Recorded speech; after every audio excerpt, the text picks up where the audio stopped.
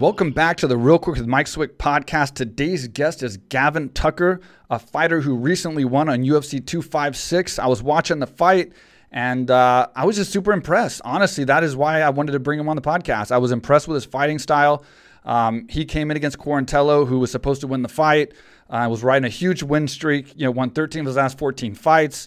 He was bigger, longer. And Gavin just did an excellent job shutting him down. Great pressure, great momentum. So I did a little research on Gavin to try to find out more about him and just found some interesting things. And I wanted to just bring him on here. And, I think he's on the rise. I think he's a guy that's going to have some big fights coming up and move up in the rankings. So I thought it'd be a great time to catch him right now at this moment and bring him on and pick his brain a little bit and get to know him a little bit better. All right, Gavin, welcome to the show. Thanks, man. Good to be here. Yeah, it's good. It's good to see your last fight. Congratulations. Thank you, sir. That was a very impressive victory against Quarantillo. Yeah, pretty tough guy.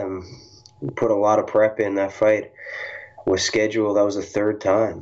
Oh, so really? We had a long drawn out camp. Yeah, in the first one, COVID hit, so I couldn't cross the border to get to the States to get the fight going.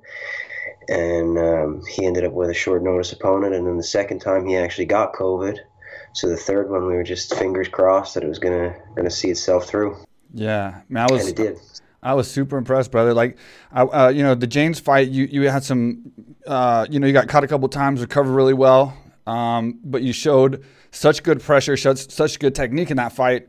Even though you got caught almost by you got dropped and then you got caught with that submission, but you escaped.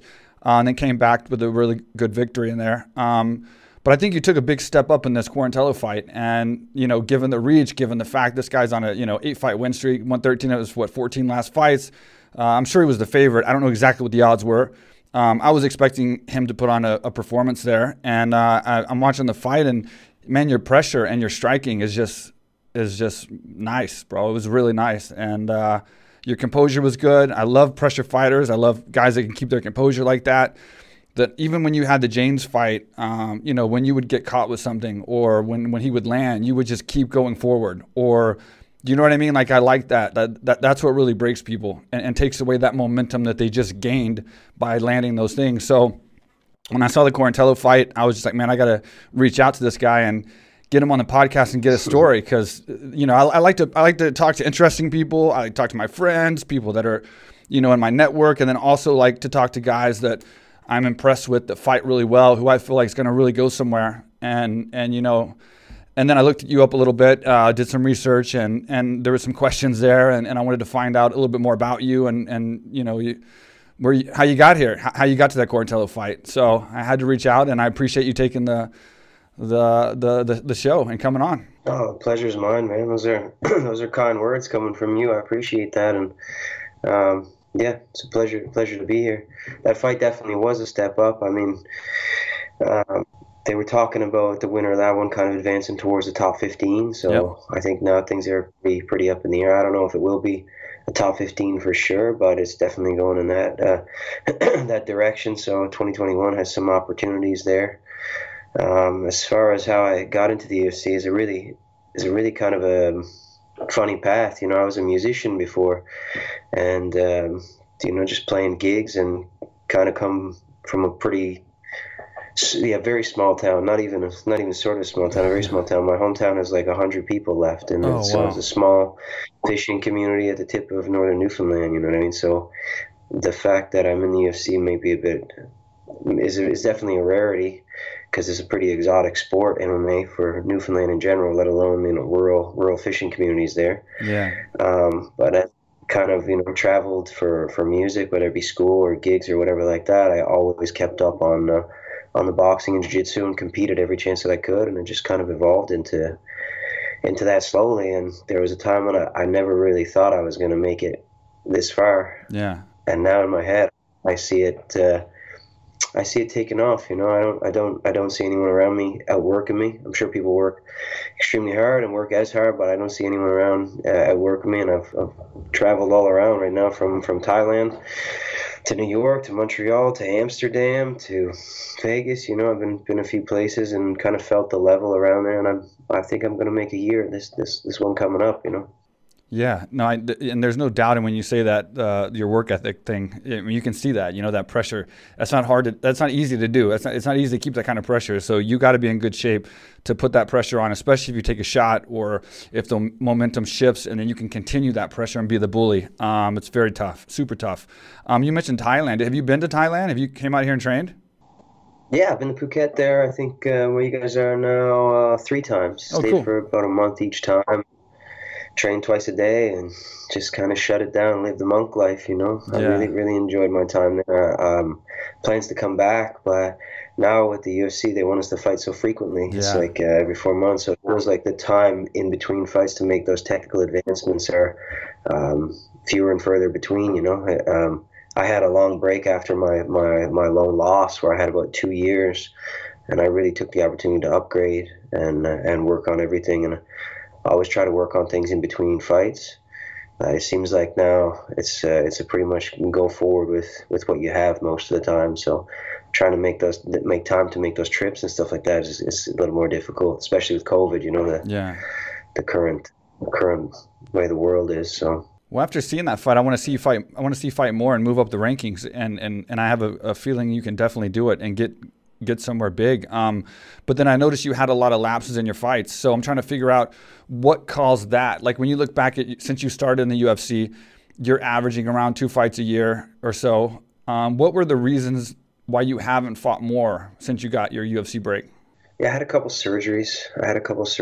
And we used to train. I'll be honest. We used to train a little bit hard. I mean, like I'd be in small gloves with welterweights on a regular basis. I still do, but it's a little more controlled. And it took me a little while to realize where the line was, you know. And Yeah. when I started training, it was a crash and bang style. And you know, I don't have a lot of fights, but those miles they get on you just from being in Yeah. the gym, and you know, culture kind of breeds how you train. You don't really question it when it's all you know. So my introduction to fighting comes from more like the culture around here is very boxing influenced. There's a lot of pro boxers here Yep. I can in see that. Halifax, and a big boxing culture is kind of quiet. I mean, we got guys here living in Halifax or have lived in Halifax that have fought Muhammad Ali, fought Triple G. Yeah. Not a lot of names people remember because they remember the winners of these Right. fights, Right. obviously Right. the big names, but massive boxing culture here, you know, Olympians, Olympic coaches and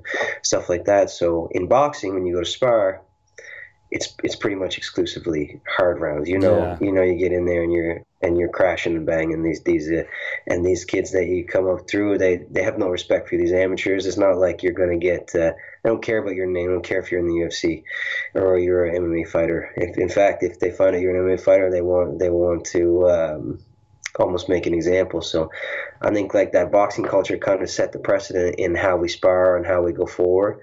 And I think boxing, man, is one of the toughest sports in the world. You know, when you really get down to it. Wrestling, of course, hard and physical, but the consequences of being a boxer, amateur, or pro is definitely something that sets a mindset. So that's what I had going forward, and I think that, you know, when you think like that, the way you train kind of can suffer sometimes Right. because it's all or nothing.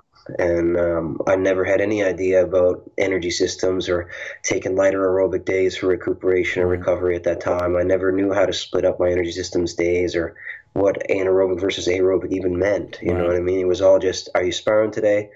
You know, can you spar? Yes, then spar. Yeah. You know, Yeah. and that's how we kind of went forward. But nowadays things are really evolved, and that UFCPI has really changed my life, you Yeah. know, and having a conditioning trainer, having a mental performance coach, focusing on really specifics for striking and, you know, thinking about different distances outside that mid-range boxing and incorporating clinch in an MMA context and everything like that going forward. It's really been a massive change, especially in the past, say, 3 years. It's been a massive step forward, I think, upgrading technically and tactically, strategically in that sense. So.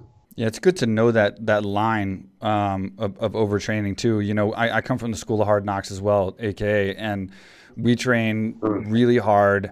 You know, we started as a Lions Den. You know, we started from the Lions Den, from Frank Shamrock moving from the Lions Den to AKA. So we were all on Team Shamrock at the American Kickboxing Academy, and that's what it was called. And then eventually Frank left, and it became AKA. but our Wow. curriculum started from what Frank brought from Lions Den, and he watered it down a little bit because it was so crazy at the Lions Den under Ken Shamrock. It was just too much. It was just like everyone knocking each other out every day.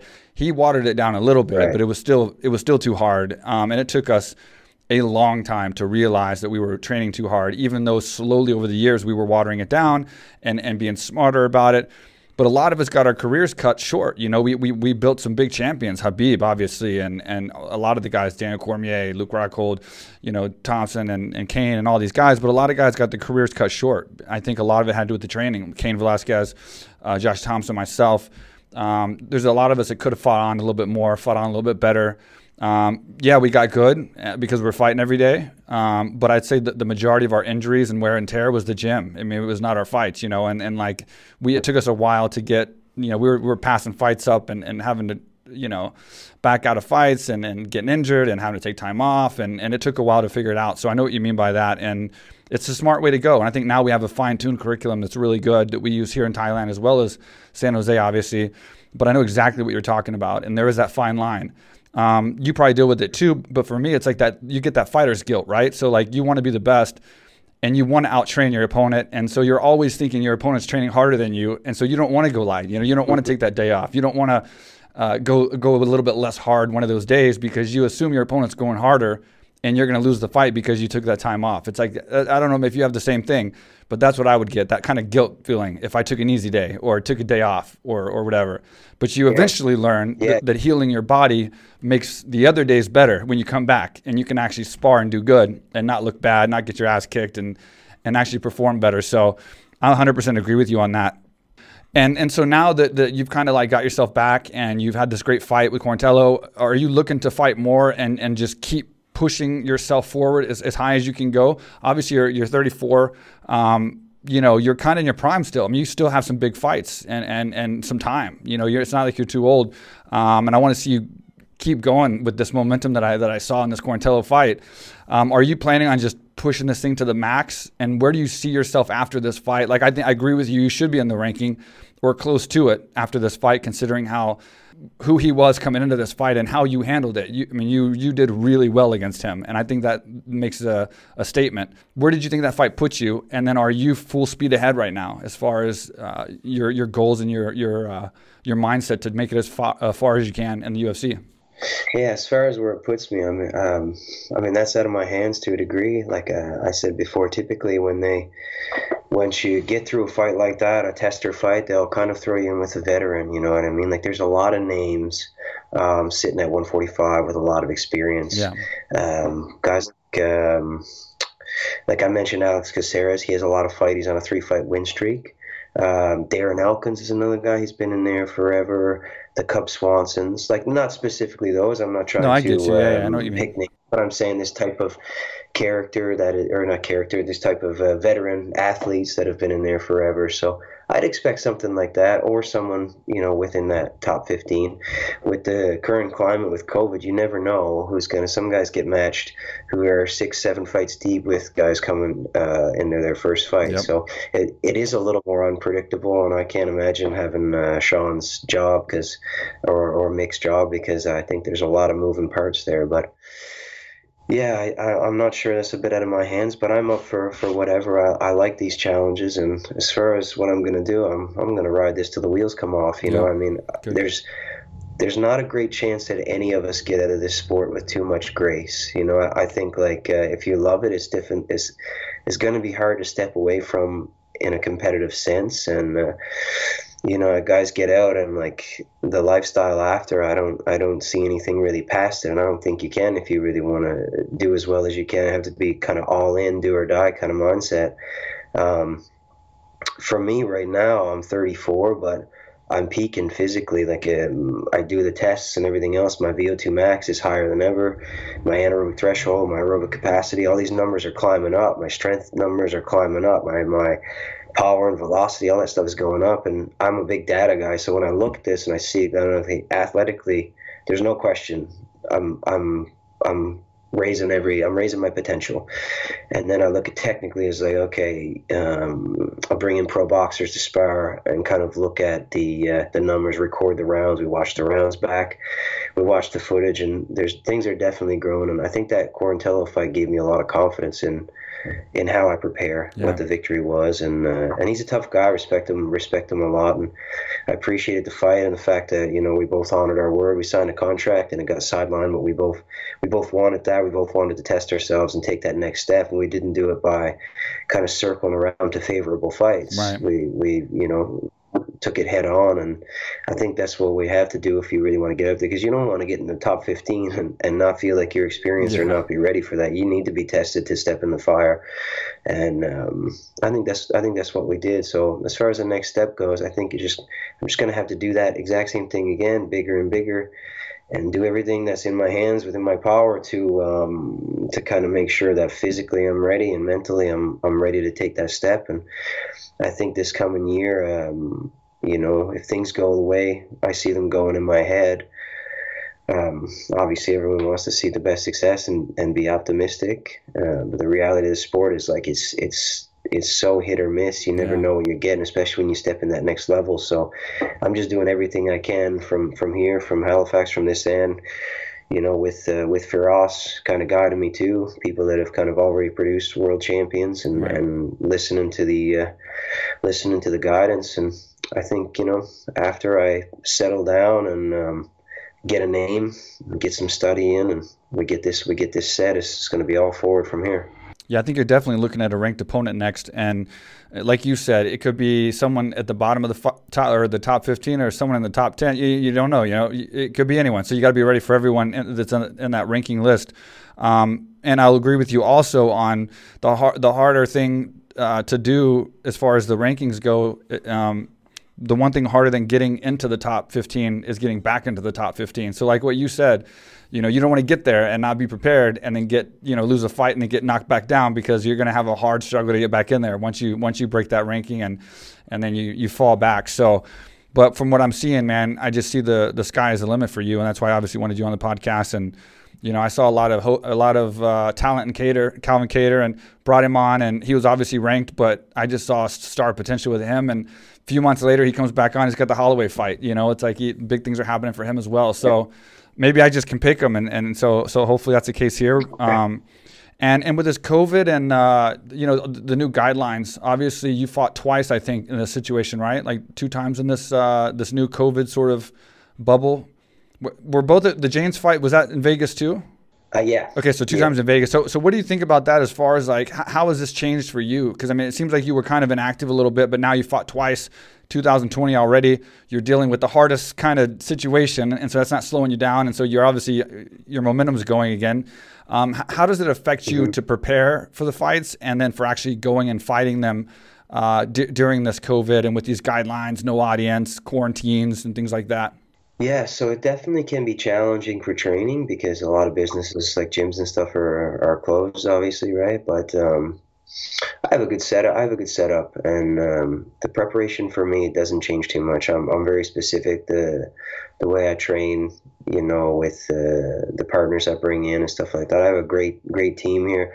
They really back me a lot, and I like it, to be honest, because obviously I don't like it. I don't want anyone to get COVID and stuff like that. But for me personally, it's kind of compounded things in. So I live a pretty low key lifestyle. I live the martial arts life. I train constantly and study constantly and watch film, and that's what I like to do. That's how I like to live. So for me, my world hasn't changed too much.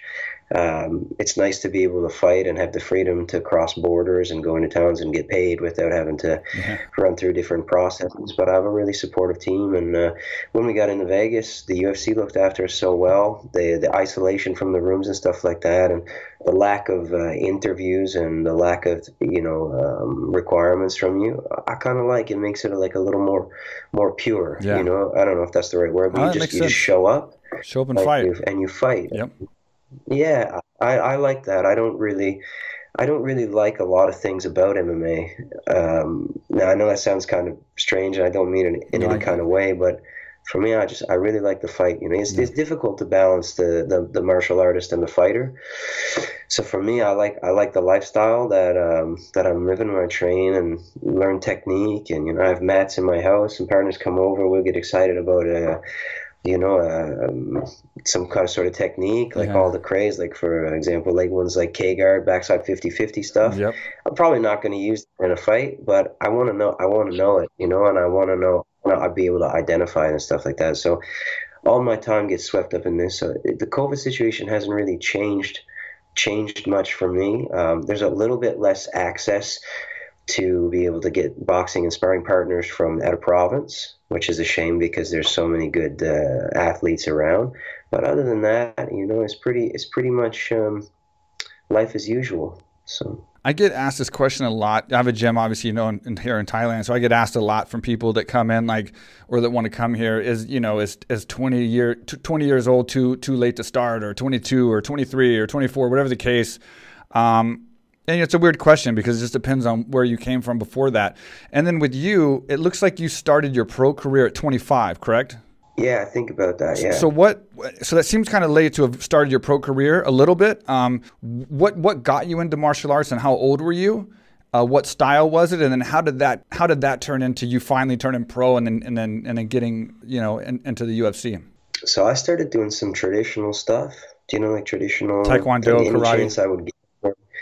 Yeah, the options were fairly limited, but I did Taekwondo for a little while and competed every chance that I got. I did judo and competed every chance that I got. And when I got here into the city, because my home is Newfoundland, so I would move here. I was here for school and studying music and playing music. So when I first got the opportunity to compete, I would take anything, exhibition boxing fights, even without any experience. I just wanted to compete, and I was fairly anonymous, so I felt like it takes the pressure off where you can just, come into a bigger city, or what I thought was like the big city at the time, and just compete in anything and with nothing to really lose. And I just collected experience that way, competing as much as I could and being basically the rookie and everything. And I met a gym owner here and went to a boxing gym. I told him I wanted to compete, and I just started training, and every opportunity I could get to compete, they would just give me.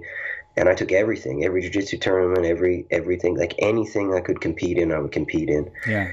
And I started I like the nerves, like the anticipation or stress. I know you're not supposed to like stress, but I like that stress that was kind of building up to these moments. And I just started doing that. So Taekwondo and Judo and the traditional martial arts were my base.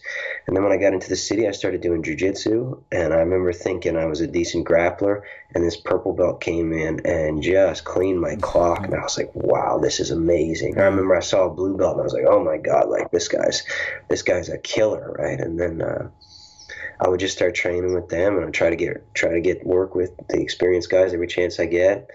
A lot of pro boxers here. I would get in, get rounds, and get absolutely cooked, and keep coming back. Probably again over sparring, but I just really loved it, and I loved the idea of it. Even if I never competed ever again, I would show up to gyms and get these rounds and get this work in. That's what I was really enjoying at the time. So yeah. It just stemmed from that. And when I got my first pro fight, I fought a pretty tough guy and won the fight. And I was like, wow, this is fun and unexpected. And I don't even know if I enjoyed it because, again, the anticipation and the stress was so much. But you put so much on yourself that then once the event is over, it's like a weight lifted. Yeah. And I think that is better than actually liking it, that you put that on yourself and then you remove it, and that little bit of relativity to, like I said a little while ago to my friends, we're lucky to be able to fight because we choose to and not because we have to. Right. There's so many people in the world that are like in bad places that have no choice, and I get to make this decision on my own, so I feel grateful for that. I'm lucky, and now I'm doing it in the UFC, getting some money in the piggy bank and boxing with my friends. I mean, I couldn't ask for more. I couldn't ask for better, So my start kind of came from pure enjoyment. Do you remember the time frame for you, like around what age you were when you started in that Taekwondo and traditional martial arts, or was it just? Yeah, I was in my late teens, maybe early 20s. I mean, I just Okay, so you did start late, is what I was getting at. yeah, definitely started late, but I was always athletic. I was doing that, but I mean, I was a young kid, and I was drinking and doing other stuff, doing everything you're not supposed to be doing, or Yeah. you're typically supposed to be doing when Yeah. you're that age. And I remember being up all night and just going to Taekwondo tournaments the next morning and competing Wondering with no how you did sleep it. and yeah, all that stuff, and just like basically no direction. You know that saying, Yeah. if you don't know where you're going, any road will Right. take you there. That was me. That was me in a person. So I have a lot more direction nowadays. There's a lot of guys, man, that found their direction with martial arts from all different backgrounds. And then when you started fighting pro, obviously it's kind of like the same story with me, man. Like I was in the old school days, so like fighting pro is the same kind of thing with me. When I started out, it was kind of like, what the hell am I doing? That was a big question when I was walking out to fight a guy. But yeah, I've said this before, like cut off jeans and like a mullet and like and wondering like what the fuck I was doing in my life. But it's fun. You win and you're like, shit, this is pretty cool. And you keep going. And then next thing you know, you're fighting bigger fights, bigger opponents. What was it like? Well, what was your break? Like what happened that caused you to get in the UFC? And how did that go down? And what did that mean for you? Like at that point, how much was your goal to be in the UFC and to be a champion and kind of like be somebody and be famous and have success? So what caused it? And then how did you feel when that finally happened? When you finally knew you were going to get a UFC fight? So I came off a fight. I won, I think it was 37 or 30 something seconds. I won the fight with a head kick. And then my manager at the time called me and said, we got in. And not only did you get in, but they're bringing a UFC card to Halifax, and you're going to be fighting there.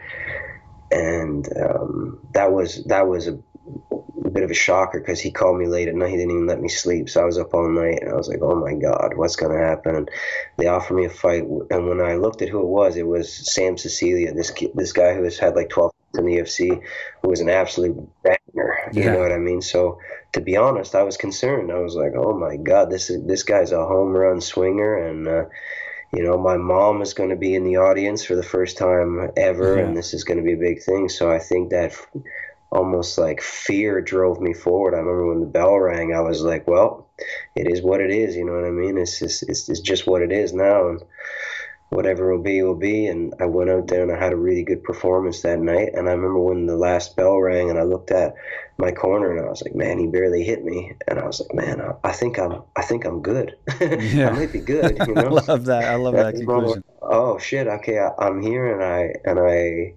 clearly won that fight. And I remember looking around at the audience, and there was like, that was a moment where I was kind of like, I closed my eyes for a second and really took it in. Yeah. And I was like, wow, I actually did something here with this, and just out of pure love for martial arts, and that kind of propelled me forward. And after that moment, I was like thinking to myself, okay, we have to see how far this is going to go. Yeah. Are you balancing anything else right now? Like, are you balancing any other type of responsibilities or work or anything while you're trying to pursue this at this stage? Or are you full-time training all the time and fighting?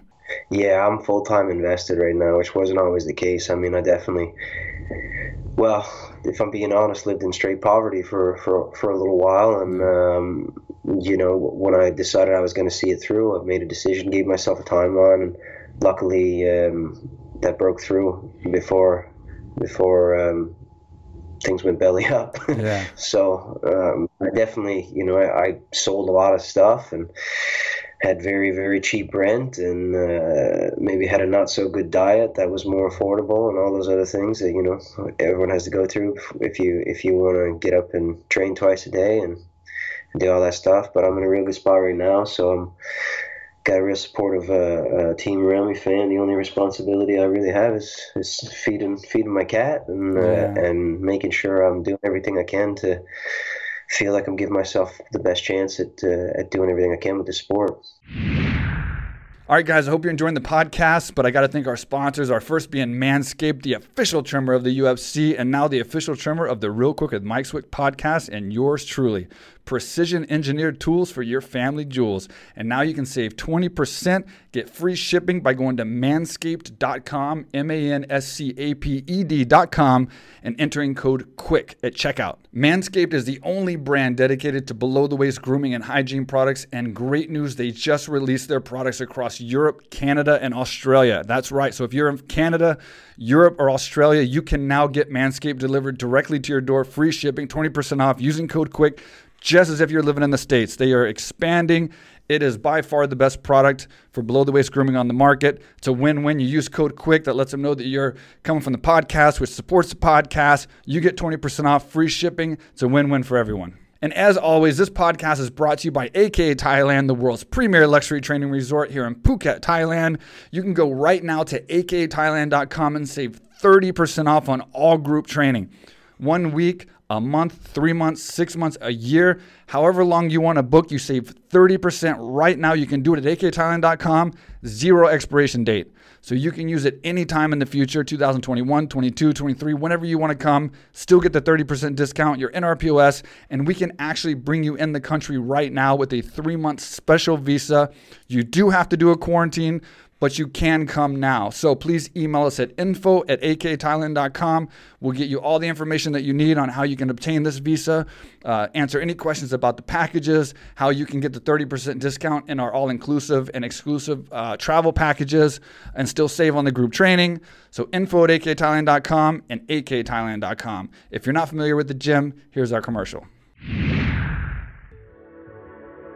What's up, everybody? I am here in Thailand. This is the first time I've ever been here. Been dying to come here for years. Mike Swick, he's one of the big reasons he's been trying to pull me down here. What he built down here, AKA Thailand, is incredible. There's people here from all over the world.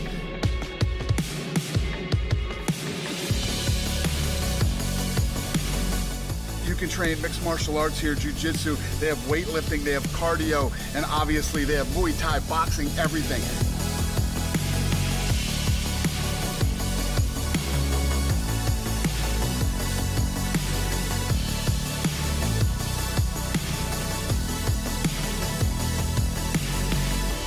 I'm telling you guys, I know everybody wants to go to Thailand because Thailand's so cool, but you can't come to Thailand without coming to AKA Thailand.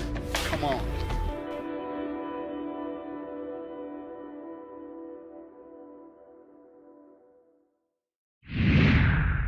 Who were some of your inspirations when you were coming up? Like when you're watching UFC and some of the big names fighting in the big fights and stuff like that, who'd you look up to and kind of wanted to emulate in your style and your career? Oh man, there's so many guys. I mean, I started off watching K1. I started off watching, I think it was like, I got a VHS tape of UFC 2, and then I was watching like K1 when we first got satellite TV up home. So I was watching guys like Remy Bonjowski and these old school guys when I was a kid, kickboxers seeing clean technique, and which eventually led to, watching good southpaws, Jerome LeBanner and Andy Hug way back in the day, and then started watching Petrosian and some of these modern boxers. I watched a lot of Pernell Whitaker when I was, looking at boxing, and watched a lot of old school like Zab Judah, Sergio Martinez, a lot of these southpaws where I was looking at these guys. I don't even know.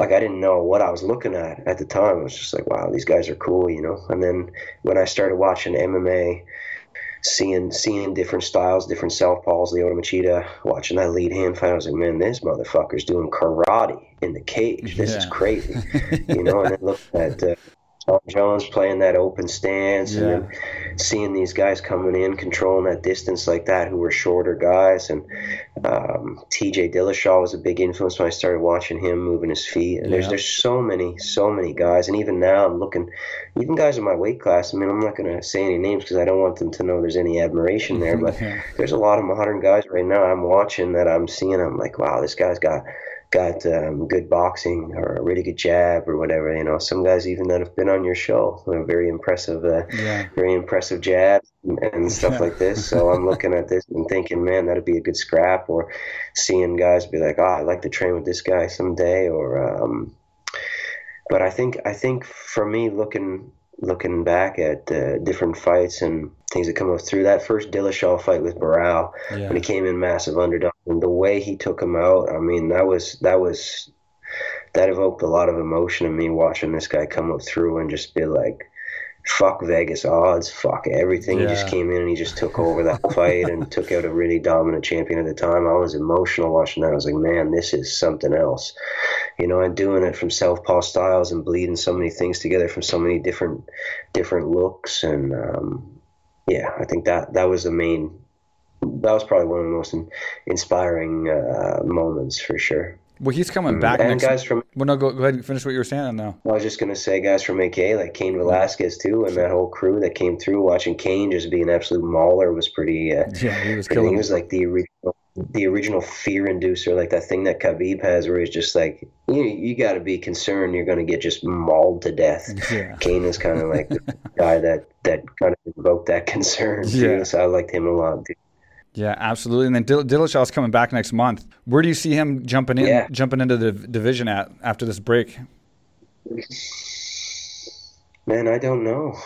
It's hard. I mean, it's a difficult look. He'll definitely be at the top. I mean, the question is, will he jump right back in, get a title shot, or have a nice number one contender fight, or what? But it's going to be interesting to see him jump back in the mix now. With this is a lot of time off, man. I had 3 years off at one point, and it changes things. And he's had, I think, 2, right? Something like 2 years or something. So it's interesting to see how he's going to come back. And you came back 2015. That was your last. 2015 was the last fight, but before that, I blew my knee out, kind of in the prime of my career, and I had 910 days off, and I couldn't do anything. And then I just kept having problems with it. So it was 910 days off, and then I ended up fighting on UFC on Fox 4. Luckily, got a big win, but it changed things for sure, and the sport changed too. So that was something you had to adjust to as well. And I'm sure when he was in a sport before, and now as big as it is, and what they're doing, especially with the COVID and stuff, it's obviously changed. So it's interesting to see where he's going to how he's going to be when he comes back. I mean, he took a lot of flack for what happened, and there's a lot of negativity, and it affects people different ways. And he seems like somebody that's mentally strong, and he's obviously champion level fighter. So it's interesting to see where he's going to be when he comes back, and how he's going to return. Yeah, there's so much footage out there now too. Like when you look at anyone who's advancing seems to be having to watch film. There's a lot of film on him. So when you see the way this guy moves and stuff like that, he's lost a couple years, and I think he's also had shoulder surgery, if I'm not mistaken. So he's had to have some serious time off, and that entire 2 years has not been training time in that time. Right.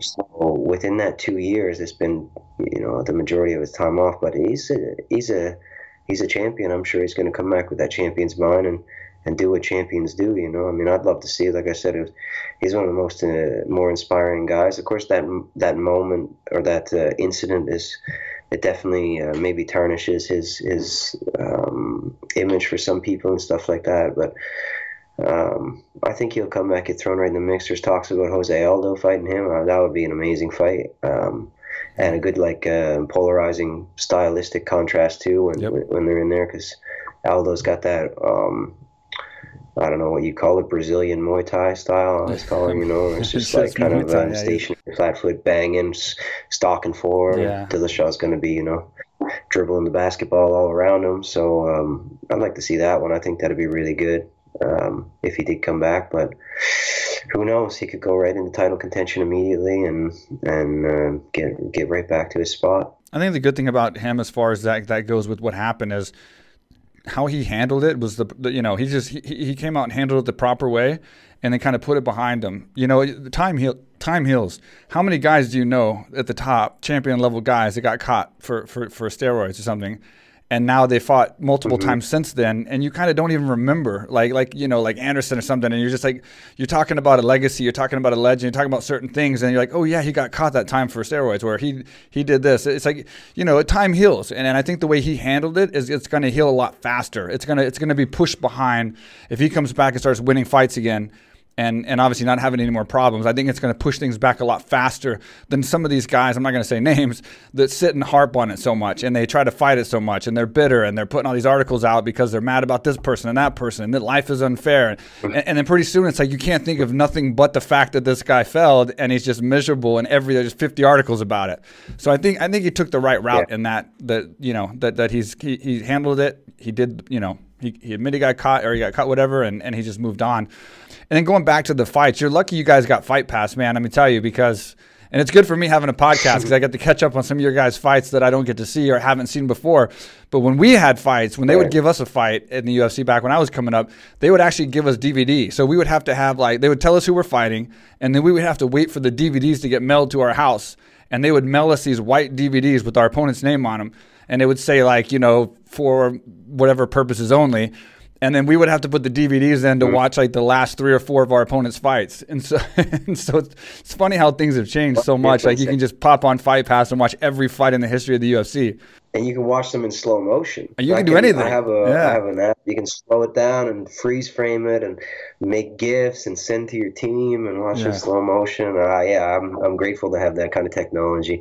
The age of information is good in that way. You know, we can take these fights, slow it down, identify habits much more easily, hand position, defensive hand position, foot position. Like you can see everything when you can take a fight and look at it in slow motion, or go back through Fight Pass and see the fights pre-UFC, or go on YouTube and just bring stuff up. Yeah, we're lucky in that way. Yeah. You guys kind of went in and just had to make the adjustments on the fly, which I think has a different type of merit. Like the fighters that have done that can do that on the fly maybe a little better. You know, like boxers can make adjustments between rounds. Sometimes when you're in a 5-minute round, you only have 2 breaks, you know, between round 1 and 2 and 2 and 3, unless you're in a 5-round fight. But if you can't be the type of guy to make adjustments mid-round, you have to make those adjustments in between. And I think being able to study film and getting stuck to a plan, I think that's the duality of the situation. If you're all in on a plan, you practice that for months and you do that plan. If the plan doesn't work and you can't adapt and you can't improvise and you're stuck to that plan because that's what you are, what you train, I think that can be a negative in a lot of ways too. You're right. You see a lot of guys before they just train, they focus on themselves, and they just went through and made the adaptations and made the adjustments in the fight. And I think that has its own merit, you know? Yeah, and the thing is, luckily I had all my DVDs. Obviously, I always wanted to see my own fights. So when I would fight, like 2 months after maybe or so, the DVD would come out and I'd get the DVD. So at least I had my own fights. And for me, this may sound weird, but I watched myself fight more than I watched my opponents that I was fighting. I would obviously break down my opponents with my coaches and break down the what I would call the unchangeable variables, the things that definitely wouldn't change between their last 3 fights or 4 fights, that they didn't really change that much. And then I'd see the kind of things that they did change and kind of sort of use some kind of like algorithm, I guess, to figure out what I thought they would do. But I would watch my own fights the most and break down my own fights, like figure out how I would beat myself, what I would do if I was fighting myself, because that's what my opponent's probably doing, is studying fights of me. And I made plenty of mistakes. Yeah. And if I don't watch my own fights, I'm not going to see them. I'm going to be on this like, I got the knockout. I'm great. I don't need to worry about anything. But in reality, I made a ton of mistakes in that fight. I did a lot of things that were bad. And for some reason, for me, I just always watched a lot of my own fights and tried to fix my problems going into fights and do things different than I did in my previous fights, because I know that's what they're going to be doing. It's kind of like getting ahead of the curve on that. So I don't know. I just threw that in there. It wasn't really. It's just.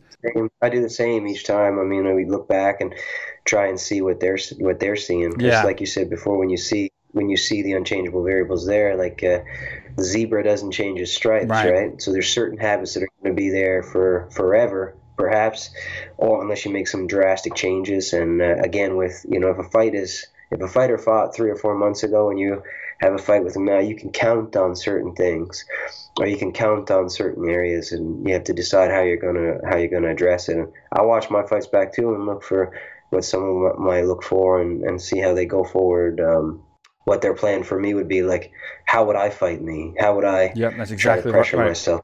How would I take away the movement? How would I address the clinch? And like these kind of things is I try to focus on the same. Yeah, I guess just throw it out there, just because like all the young fighters coming up, to just try it, give it a shot. It sounds weird, but I've talked to a lot of fighters, man, and I'll ask them, or they'll see me doing it, and they're like, man, I've never even watched one of my fights before, or they'll say, I never watched my fights, I can't stand to see, that kind of stuff.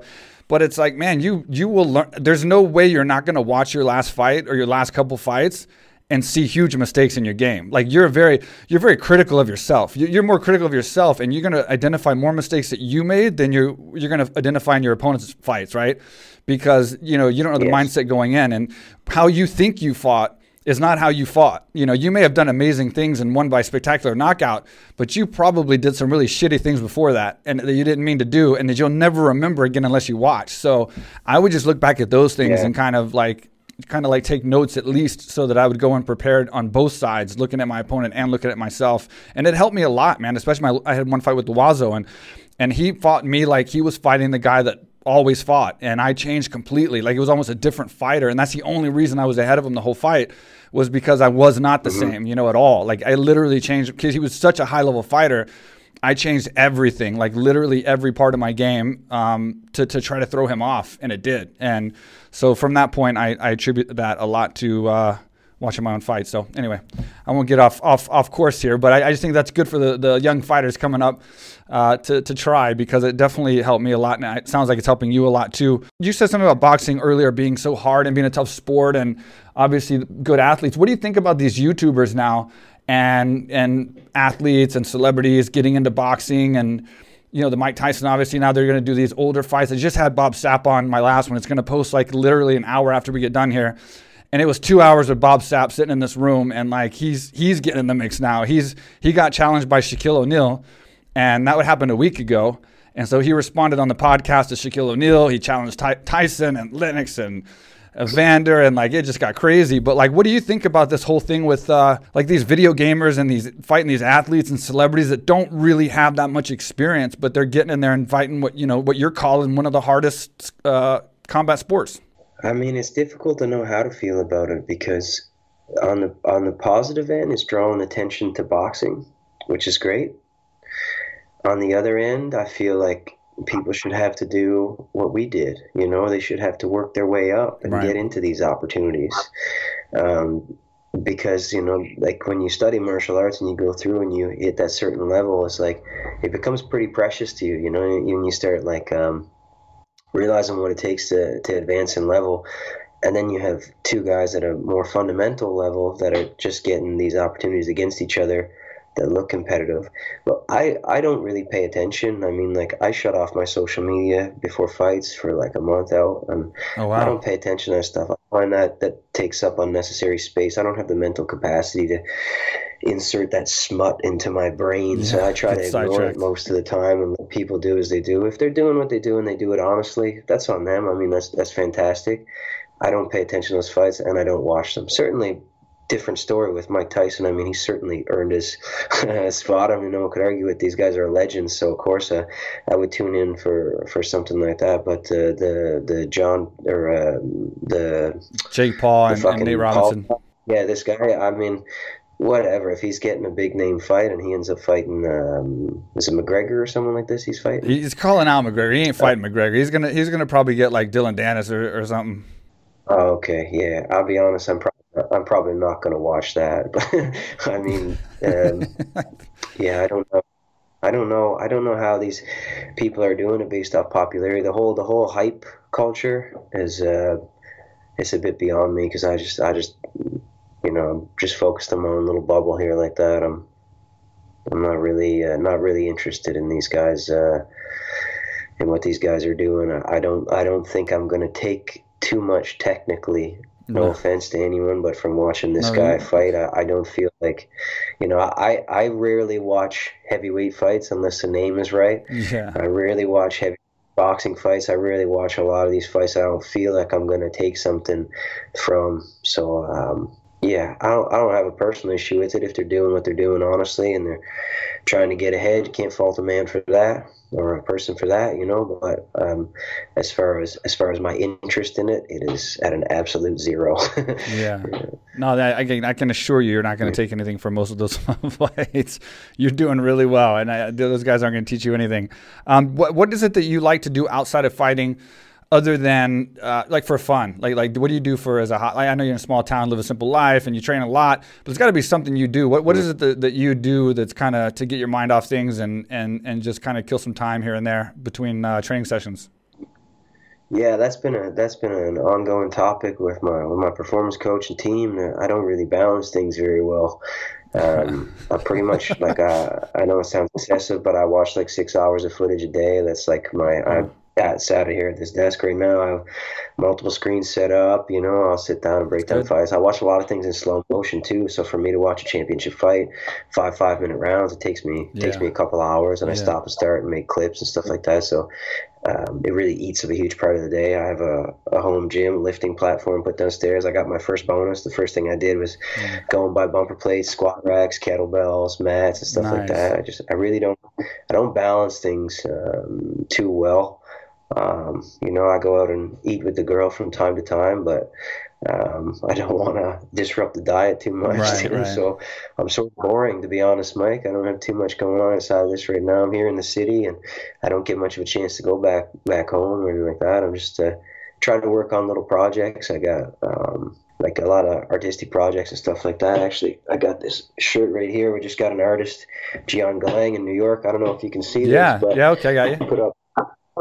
He made this rad shirt for me, so I've just been kind of like working on the projects in between, but everything is pretty much geared towards the career and towards fighting and towards advancement, And like I said, I got a real supportive group around me, so they don't mind me being a hermit, so it seems, and helping me along the way. So yeah, that's an issue. I probably should have something to balance, It probably would help me a lot more if I did have something to do that, but I think as long as the motivation stays up, it might not be necessary. I could be wrong. I'm probably wrong. I mean, honestly, it sounds to me like, I mean, sacrifice is the way for success. I mean, it sounds like you're on the right path there. And it sounds like what you're doing is what's balancing you out, like doing the slow motion studying of the fights and watching the fights. That's, whether you notice it or not, that's probably what's balancing you out. I mean, if you're still enjoying your life and getting by and getting your sleep and getting your training, obviously you're balanced. There's obviously nothing missing. So I would say that's it. Do you have obviously you got plenty of time in your career left, but you are in your mid 30s, and you can only fight for so long. Do you have something in particular in your mind that you would love to be doing in, say, 10 years maybe? Like your end game after fighting? Like, what is it that you would like to do once fighting is over and you've achieved everything that you can in the sport? I do like coaching a little bit. I coach a little bit right now, but obviously with the time in, like, fighting takes priority. But we have a great team here, and I love organizing. I'm like a little bit obsessive compulsive about making lists and putting things in order and trying to understand the transitions between different styles and stuff like that. So I do like coaching, and I think there's a ton of potential here. A lot of small town guys with great athletic genetics that are, I'm just waiting for someone to kind of spoon feed some good knowledge in them. And I think it would be great if I could have a young kid starting at an early age, and maybe what took me 10 years to nail down, I could hand off to them in a couple months and watch them advance much faster and not have to go through the travel and go through the lumps and bumps to kind of figure out the same thing. So that's something I consider a lot, maybe going through that. I mean, Renzo Gracie gave me my black belt, I think it was maybe a year ago now too. So teaching jiu-jitsu could be in the future. I really do love jiu-jitsu, and even though I don't have much of an affinity for the gi anymore, I do see myself, maybe teaching some jiu-jitsu and running some kickboxing and stuff like that. I think that could be a future if I could do it. But the problem with being the way that I am is if you set a standard for yourself, and I think if you run across, a kid that is not meeting your level of standard, it can be a frustrating thing as a coach. And I think that can cause a lot of, like, you see a lot of old school boxing coaches, they're smoking cigarettes, drinking coffee, they're a little bit jaded. They're like, these fucking kids, because they probably see a different generation of work ethic, or this whole, like we said earlier, hype generation, generating the fights not through work and hours in the gym and building their way up, but through social media and these kind of like attention parties, which is kind of a different era.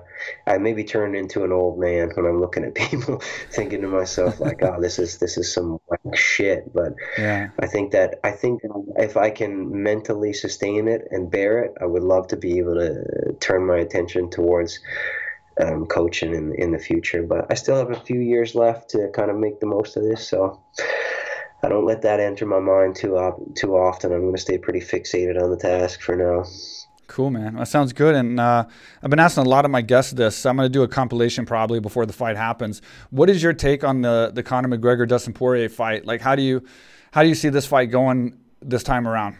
I like them both, man. As fighters, I think they're both southpaws too. So I took a lot from both those guys. I love the way it goes. Dustin's tendency to block left hands is that high wedge block, the stonewall or whatever you want to call it. We call it wedge box, but this is not a great way to block left hands. I found that out firsthand, you know. So if he makes the proper adjustment, like the last fight too, he kind of ended up blocking it, making the adjustment, but it was more of a forced adjustment. Right. But now he's so matured that I think that he's going to address the left hand in a much better way. And 55 Dustin is a much different beast from 45 Dustin. So I think this is going to be really interesting. And with Dustin being a right-handed southpaw, it's really a match of distance with that lead hook versus McGregor's left hand. Right. So I think it depends on the range. If Dustin forces a little bit closer, you know that old saying, straights beat hooks? Yep.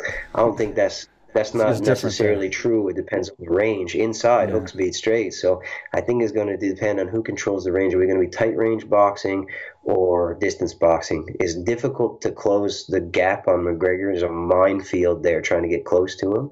So I can see Dustin probably trying to grapple early, get some blood in the shoulders, close the gap, and create a tighter punching range. With McGregor doing what McGregor does, man, crazy kicks from the outside and then darting in with that left hand of death. So I think it's going to be really interesting. I love Dustin as a person, so it would be really nice to see him get his due.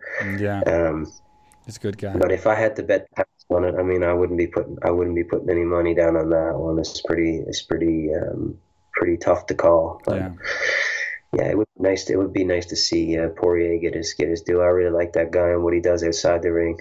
Unfortunately, being a good person doesn't make much of a difference in the cage. What you are as a person is not what gets the job done.